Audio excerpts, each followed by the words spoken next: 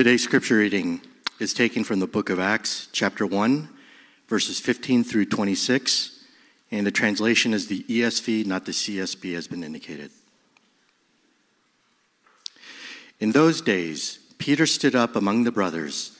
The company of persons was in all about 120, and said, "Brothers, the scripture had to be fulfilled, which the Holy Spirit spoke beforehand by the mouth of David concerning Judas, who became a guide to those who arrested Jesus. For he was numbered among us and was allotted his share in this ministry. Now this man acquired a field with the reward of his wickedness, and falling headlong, he burst open in the middle, and all his bowels gushed out. And it became known to all the inhabitants of Jerusalem, so that the field was called in their own language Akeldama, that is, field of blood.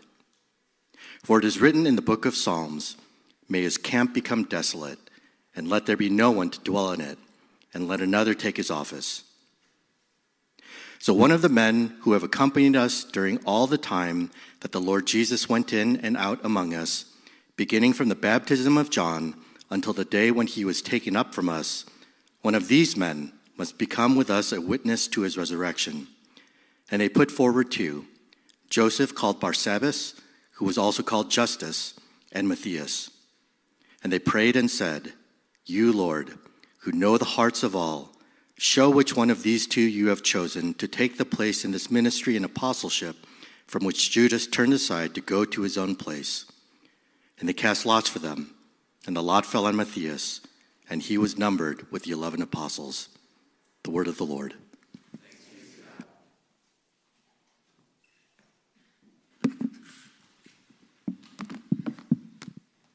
Good morning, everyone. Hi, my name is Chris. I'm a member here at the church. It's really good to see all of you on this really cold Sunday morning. My voice will probably sound like it's shaking because I'm nervous, but it's actually really because it's cold up here. Thank you, Janet, for bringing the hot coffee. I'm going to just hold on to this. The title of our message this morning is Who Leads the Church? When Pastor Eric and myself, when we decided on the text for this morning, we recognized its timeliness for where we are as a church right now, Trinity, in the process of elder confirmation, ordination. This is a message that I've been able to deliver to other churches in the past, but this is way more special because it's you guys, it's my own church family. So let's jump right in. Our passage this morning comes to us from the book of Acts chapter 1. Thank you, John, for reading it for us. And if you were following along with John, I hope that you had questions, because there's some interesting things happening in this passage. Let me briefly set the scene for us. This is the early church, as I said, and they are in need of new leaders, just like Trinity. So we get to see what they do. We get to learn from their example, and hopefully we get to maybe model ourselves after what they did. But notice right away what we didn't read. Notice what hasn't been in Acts chapter 1 when they were adding leaders. They did not take a nomination among the members. On the deadline of that nomination deadline, they didn't send out an email saying, hey guys, we don't have enough nominations for elders. Can you get on it, please?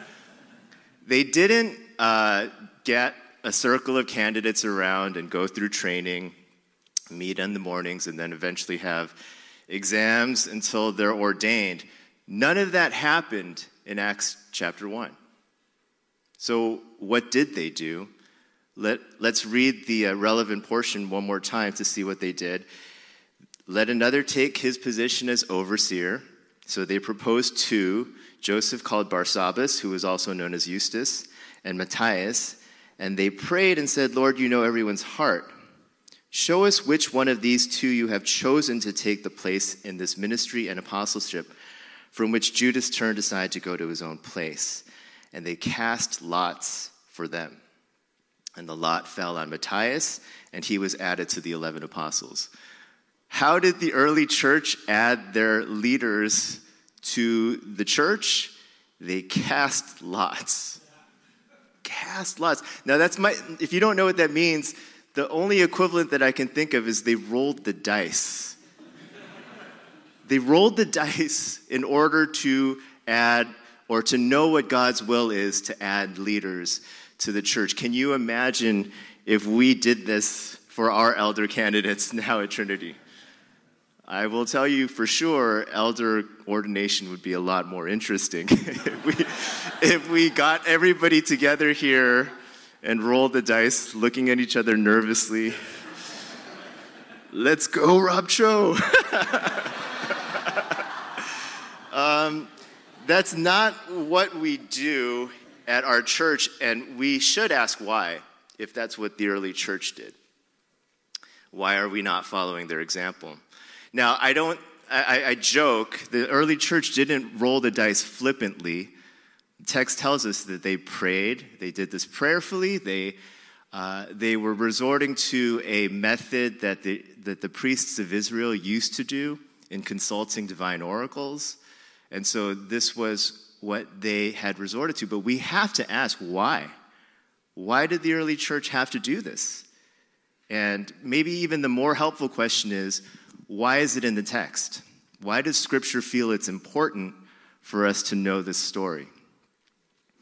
And this actually is a really good example of reading a passage in context to understand what happens after the passage and what happens before to get a better handle on it. Because what this passage doesn't mean is that you can roll the dice for important decisions. That's reading it out of context. So the next slide, please. If you read what happens directly after this passage, if you have a physical Bible, Acts chapter 2 is what we call the day of Pentecost. Now, we celebrate Pentecost Sunday every year. It's what we call the birthday of the church. Sometimes as a church, we'll go to the park. It's the day that we recognize and we commemorate the day the Holy Spirit arrives upon the church and to remain with the church. So that's what happens directly after our little passage. What happens before our passage? Next slide, please. It's Acts chapter 1, and this is Jesus' farewell speech before the ascension. And Jesus promises to the church that you will receive power when the Holy Spirit comes upon you. So this is the context of our passage this morning. On the one hand, Jesus promises that they will receive the Holy Spirit. And in Acts chapter 2, the Holy Spirit comes upon the church on the day of Pentecost. And in between is our little story where the church has to add leaders to the church and they cast lots. Next slide, Marsha, thanks. And so what's going on here is that this is a time in the church's life when they did not yet have the Holy Spirit. That's what's going on. That's why they're casting lots. The Holy Spirit is not yet with the church, and so they don't have the means to understand God's will in this particular moment in the life of the church. When they're making a decision as important as adding leaders, they have to resort to ways that are less than ideal. But we can be sure that now that the Spirit has come upon the church after Acts 2, that the church doesn't need to roll the dice. The church doesn't need to cast lots because the church has something better. They have the Holy Spirit himself that can guide and lead the church. And thankfully, we know that in the book of Acts, there are other times when they add more leaders to the church. And what we see is that now that the Spirit is with them, there's no more stories of casting lots anymore. The next slide, please. One more, thanks. So in Acts chapter 6, is this Acts chapter 6? Yeah, it says this. Therefore, friends, select from among yourselves 7 men of good standing, full of the Spirit and of wisdom, whom we may appoint to this task while we, for our part, will devote ourselves to prayer and to serving the word. What they said pleased the whole community, and they chose Stephen, a man full of faith and the Holy Spirit, together with Philip, Prochorus, Nicanor, Timon, Parmenas, and Nicolaus, a proselyte of Antioch. They had these men stand before the apostles who prayed and laid their hands on them. Now we're starting to resemble the kinds of things that we do here as our church. We have folks within the church select men full of wisdom, or leaders full of wisdom and full of the Holy Spirit, and we're going to have to talk about what that means. But and there's a recognition among the community of leaders being added. There's no mention here of rolling the dice. And do we understand why? Because we have the Holy Spirit. The next passage, this one is Acts 13, 1-3. This is another moment in the church when more leaders are added to the ministry of the church. This is the church at Antioch, and there were prophets and teachers.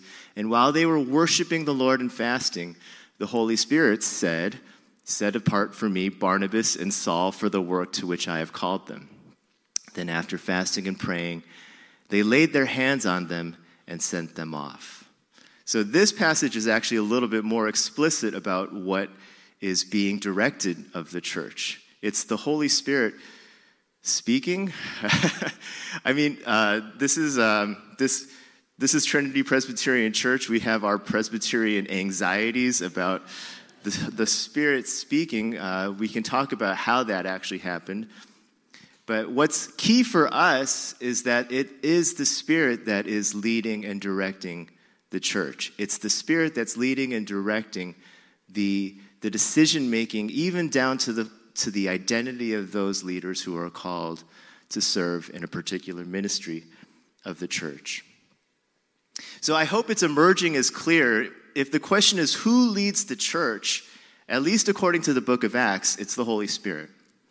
The Holy Spirit is actively leading and guiding the church.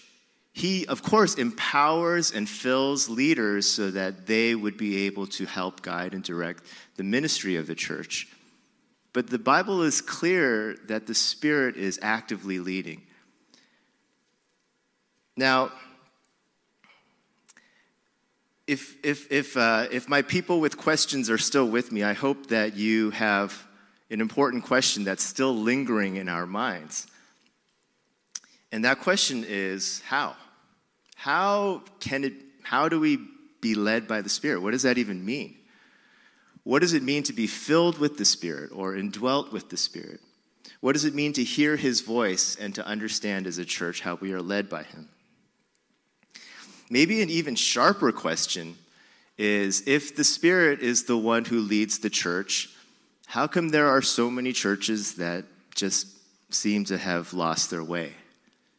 How is it that there are so many churches that seem to strongly disagree with each other if they are led by the Spirit? I think one of the places that we need to start with in order to start answering these questions is just to get a handle of what we mean by spirituality, by the Spirit, because we all tend to bring different things to the idea of being filled with the Spirit. As a student of the Bible, as a teacher of the Bible, I've spent a lot of the recent past years studying the Holy Spirit and trying to find answers to exactly these questions. What does filling with the Spirit mean? What does being led by the Spirit mean? And, the answers haven't been hard to find. The Scripture is very, very clear about the path to these things. It's not that they're unclear. It might be that they're difficult. But what I've learned is that the way that we are led by the Spirit is in community with the people that God has given us in our church family. That is the path of being filled with the Spirit. That's the path of being led by the Spirit, is doing it together with the people that God has given us. The answers have been staring us in the face, even in the texts that we read this morning. Let's revisit them very briefly. The next slide, Marcia, thanks. When the day of Pentecost came, remember this? They were all gathered together in one place. It wasn't people in their prayer closets when the Spirit came. It was in the context of corporate worship. The next slide, Acts chapter 13. Remember the Spirit speaking passage? Yeah, that was happening while they were worshiping the Lord and fasting. The Holy Spirit said, "Set apart for me Barnabas and Saul for the work to which I have called them." Then after fasting and praying, they had laid their hands on them and sent them off. It's crucial that the moments when the Spirit is leading and directing the church, it's in the context of corporate worship. It's in the context of God's people gathering together, praying together, worshiping together. One of the clearest passages in the Bible that speaks about filling of the Holy Spirit is Ephesians chapter 5. Thanks. So Ephesians chapter 5 says very clearly to be filled with the Spirit as you sing psalms and hymns and spiritual songs among yourselves, singing and making melody to the Lord in your hearts, giving thanks to God the Father at all times for everything in the name of the Lord Jesus. How do we be filled with the Spirit? Well, what does the Scripture say about being filled with the Spirit? The things that accompany that commandment, it has everything to do with what we do together as a church, singing songs together, making music in our hearts to the Lord together, giving thanks to the Lord together. Being filled with the Spirit is community activity, and it depends on how we come together as a church. Now, this is hard. This is hard for us, Trinity Church, because I know this is a group of largely introverted people.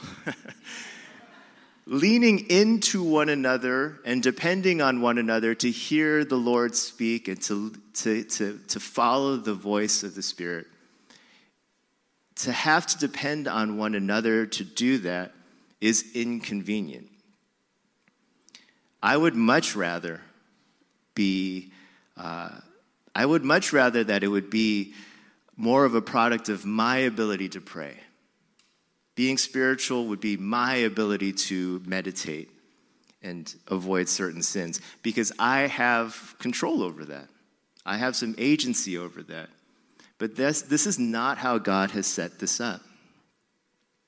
We often tend to get this flipped in our minds in the way that we think about spirituality and the Spirit.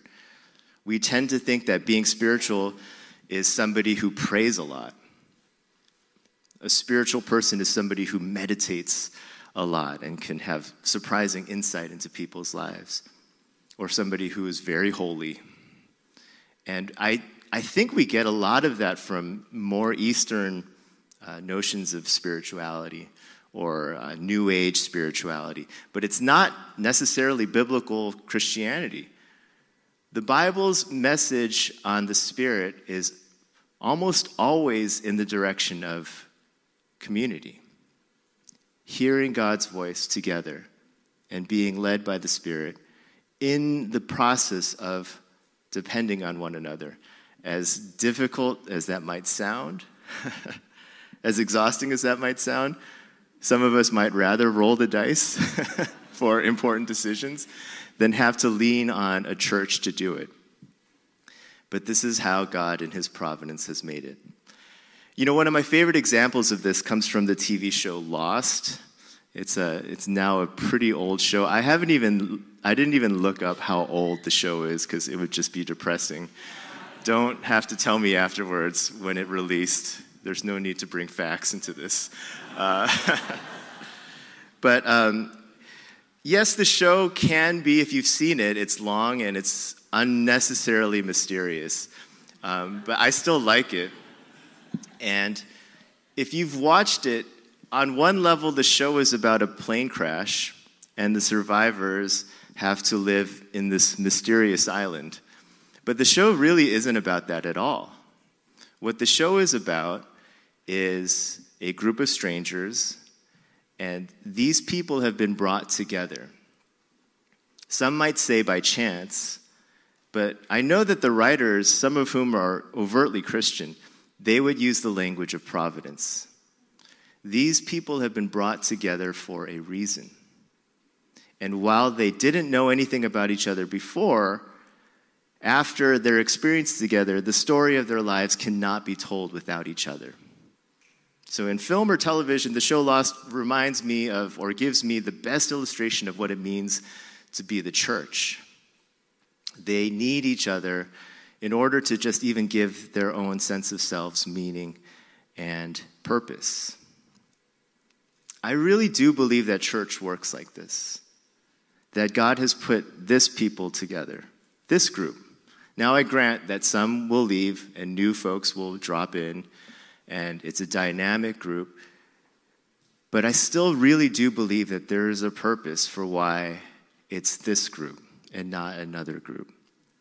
And it's this group where we are called to depend on each other to draw near to the Lord. And we depend on one another to hear his voice, to hear his leading. Now, can we check out? Can some of us just say, this is really not my thing? Yeah, you can do that. Can I not choose to lead, or can I choose not to lean into church and lean into these relationships to be spiritual, to be led by the Spirit? All of those things are possible. And your life will still look like your life, and I dare say you will still be beloved children of God. It doesn't mean that you will go to hell, or you will be punished. We need way more categories than just heaven good and hell bad. You will still be a beloved child of God. But if you choose not to lean into church and into these relationships that God has given us, what I do think is true is that you will be missing something. You'll be missing something quite crucial, actually, about what God had for you and what God had intended for us as a church to know about him and his leading. You know, the show Lost actually explores this. Melissa was telling me, don't give spoilers away. But the show is old. It's at least 5 years old. So, it's too late, right? In the show, they present an alternate reality where the people don't remember each other. They don't remember that they had this experience together. And as a viewer, you're frustrated because you know that these lives belong together. You know what they're supposed to be, and they don't remember. And some of the best moments of the show is when they're awakened, and they do remember that they had this life together. They do remember that their lives belong together. And it's a really powerful thing. And I feel that that's how church works. With every relationship that we foster here with the people God has given us, we awaken something that God has for us. We awaken something that God had intended for us to hear and to understand and to know. And we could not do it without each other. And when we choose not to engage and we choose not to lean into fellowship with the people that God has given us in our church family, we miss something. And if we had the perspective to understand, we would feel a sense that something is off, that things aren't where they're supposed to be. There is something very special that happens in the gathering of God's people. It's not magic. It's not magical. But it is spiritual. And there's a difference. We are believers, and we believe that God is in this place, particularly in our fellowship. God is everywhere. He's omnipresent, but he's here in a particular way when we gather, particularly when we gather at this table. It's only here where we can say that the Lord communes with us, where we receive grace here at the table in our gathering, in a way that we can't do it on our own. My friends, we're not individual holy persons that are on our own individual quests to be one with God. The Lord has given us a church. And if we are to draw near to him, if we are to hear his voice, if we are to hear his leading, we have to do it together in community. So who leads the church? I hope that it's clear that it's the Holy Spirit that leads the church. This is his church. This is God's church. It's not the Pope's church. It's not the head pastor's church. It's not the elder's church.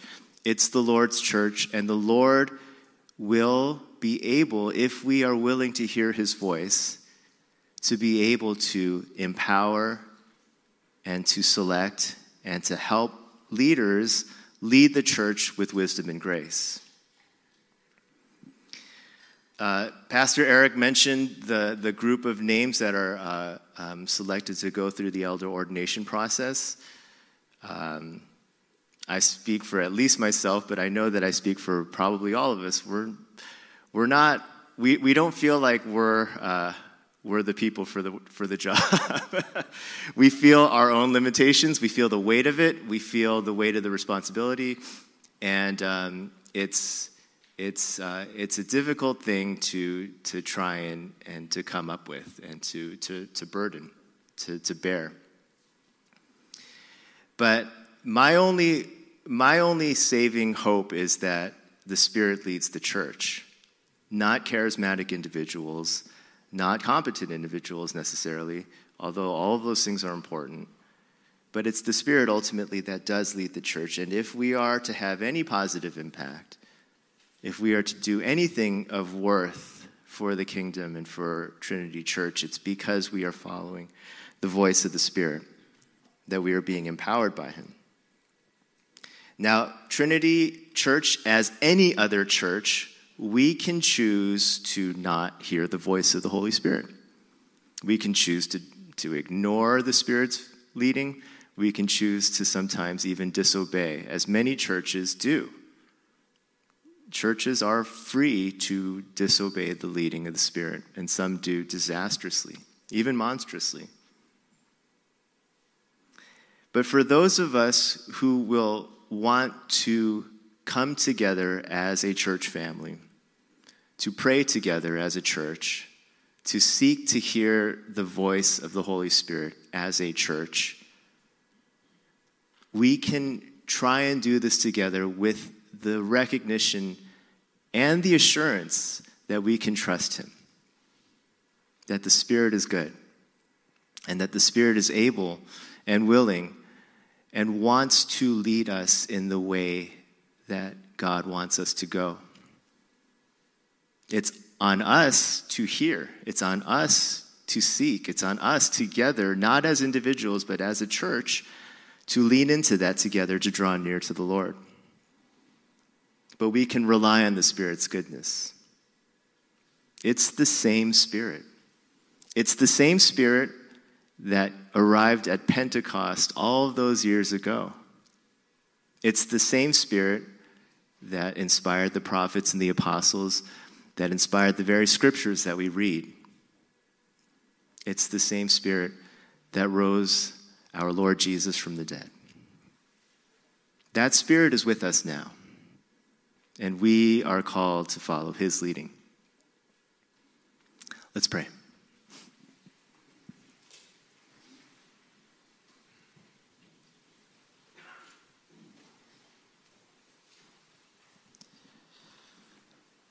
Father in heaven, we thank you for the Lord Jesus Christ.